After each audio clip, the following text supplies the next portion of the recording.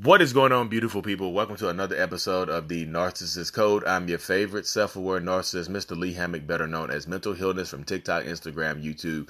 You know where to find me at. If this is your first time seeing my face or hearing my voice, I'm a diagnosed narcissist, and I use my platform to raise awareness for narcissistic personality disorder, get more people into therapy, and also validate the victims and survivors of said disorder. Today's episode is going to be about when you try to discard a narcissist and they promise you to do, they say that they will do anything you want. They'll do whatever it takes to keep you. They'll do whatever, they'll make the necessary changes that it'll take to keep you. But in that moment right there, I said, okay, I'm gonna take it from both angles. So in that moment right there, when a narcissist or a toxic person or whoever says that, they don't mean that they are doing it because they want to actually change.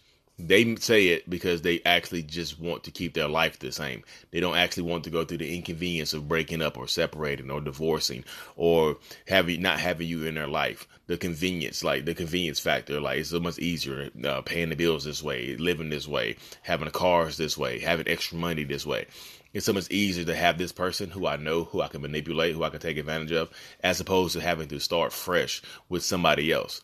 Yeah, they say that in the moment. They don't say it because they actually mean. If they are a real narcissist, they don't say it because they actually mean that they want to actually change. You leaving and them begging and pleading you to leave, you begging and pleading them to, like, you leaving and them begging you and pleading you to stay, that is not like genuine. That is not rock bottom. The only way for narcissists to actually go to therapy and make any kind of positive behavioral alterations is to hit rock bottom. You leaving and them actually sitting down talking to you and begging and pleading and telling you that they'll do whatever it takes.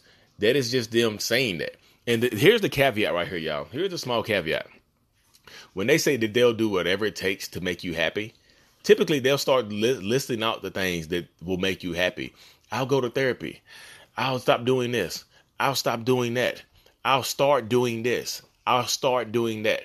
They'll list off the things that they know will make you happy. And that right there should be a huge red flag blanket tarp. Red flag blanket tarp that you lay out on, like, literally.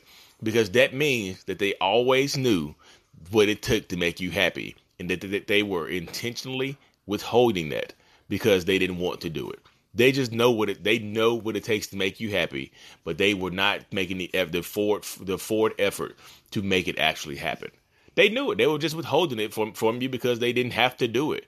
But now when you want to leave, they want to do it.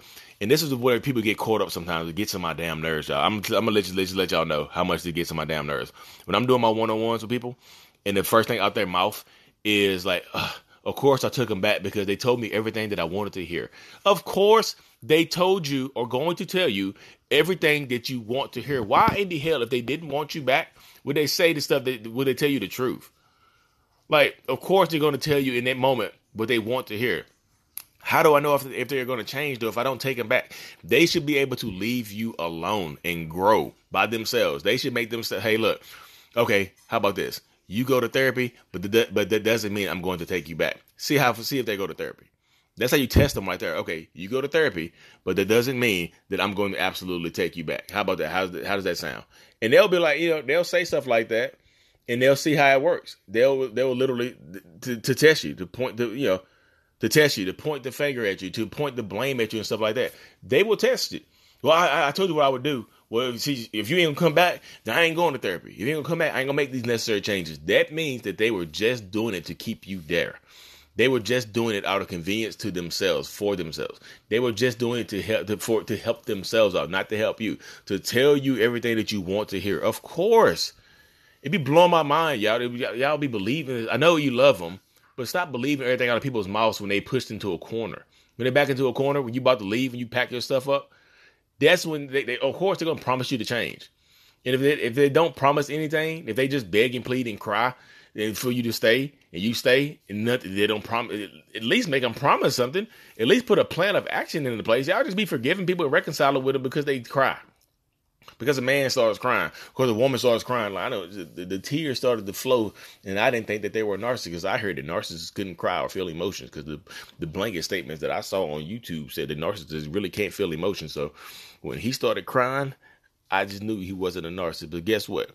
2 months later, It was all back to the same, and it got worse. This time, instead of just punching me, he choked me too. Like, you see, so physical violence, I don't do the physical violence. So if you do a one-on-one with me over Zoom or anything like that, and there's been physical violence involved, I'm always just to tell you to leave. I'm just 100% time tell you to leave, because that doesn't get better. And you will never, ever feel the same about that person again. You just won't. You won't feel safe around that person. They'll raise their hand, it'll trigger you. Like, no. And it's men and women. Women are physically violent to men too, because so a lot of women would use that as like, well, I'm going to hit you, and if you hit me, I'm going to call the police. And it'll look like, I'm a woman. What I'm going to do? So be careful with that. Point blank, period. I'm at my brother's house in Charlotte, y'all. And there's 2 dogs right here in the floor, like right underneath me, just looking at each other. These dogs, these are friendly dogs though. But yeah, stay true to yourself, y'all, because they promise, like, they'll do whatever it takes except do it for themselves. They'll do whatever it takes to keep you there. And they know what it takes to make you happy. They did it before. You know they did it before. That's why you stayed this long. You know that they know what it takes to make you happy. They just stopped doing it. It just seems like a light switch just went off one day, and they just stopped being in love with you. They just stopped doing stuff for you. And they know the stuff that it takes to make you happy, because a lot of times when a narcissist senses that you are pulling away, they'll start to do little stuff for you. They'll breadcrumb you. They'll give you little pieces of love. They might clap the cheeks or something like that. They might put their cheeks on you when they know you're about to leave. When they know you're about to leave. They might do that for you. They might do it because they know you're about to leave. They can sense that you're about to leave, and they'll just do it like that.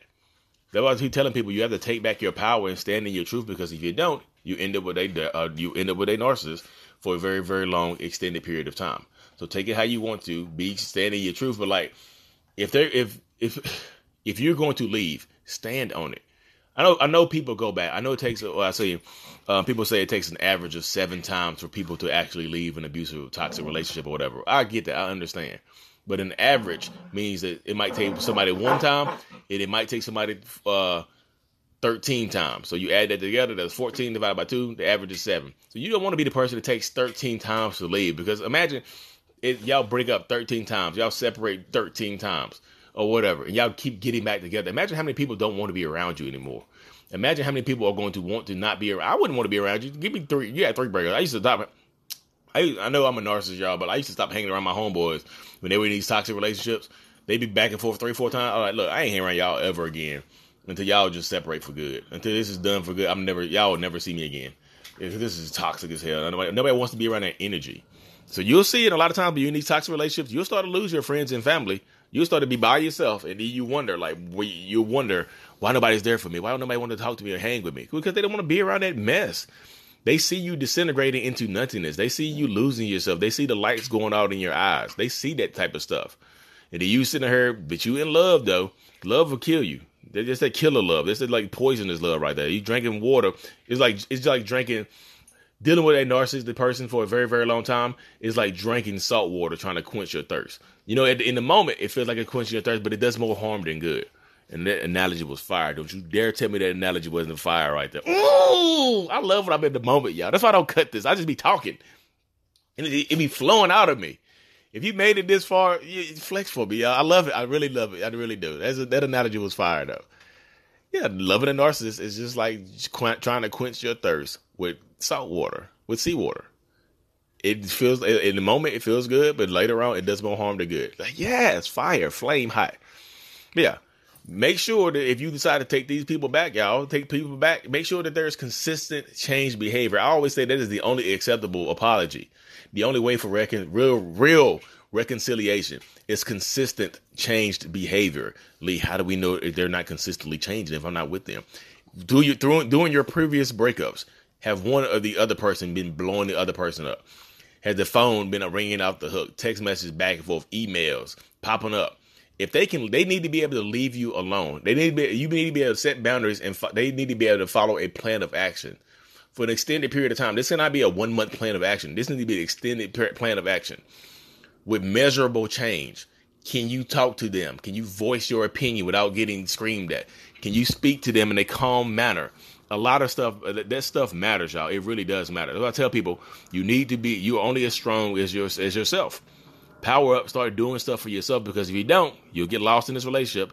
You'll lose a lot of friends. You'll lose a lot of family, and people will literally won't start caring for you. Some people will just step back and say, hey, That's what you get. You should stop going back. And people, because a lot of people don't understand narcissistic abuse and things like that. They just don't, y'all. But anyway, y'all, thank y'all for tuning into another episode of the Narcissist Code. I really, truly appreciate y'all. Y'all know as much as y'all learn from me, I learn even more from y'all. I know y'all want to see the dogs. They right here on the floor fighting. If y'all on my podcast on Apple Music, you don't get to see the dogs. Y'all follow my YouTube. It's like two pit bulls on the floor fighting. They're not fighting, but they being dogs. Anyway, y'all, thank y'all for tuning in. Like and subscribe for more. Mental Illness is out. Peace.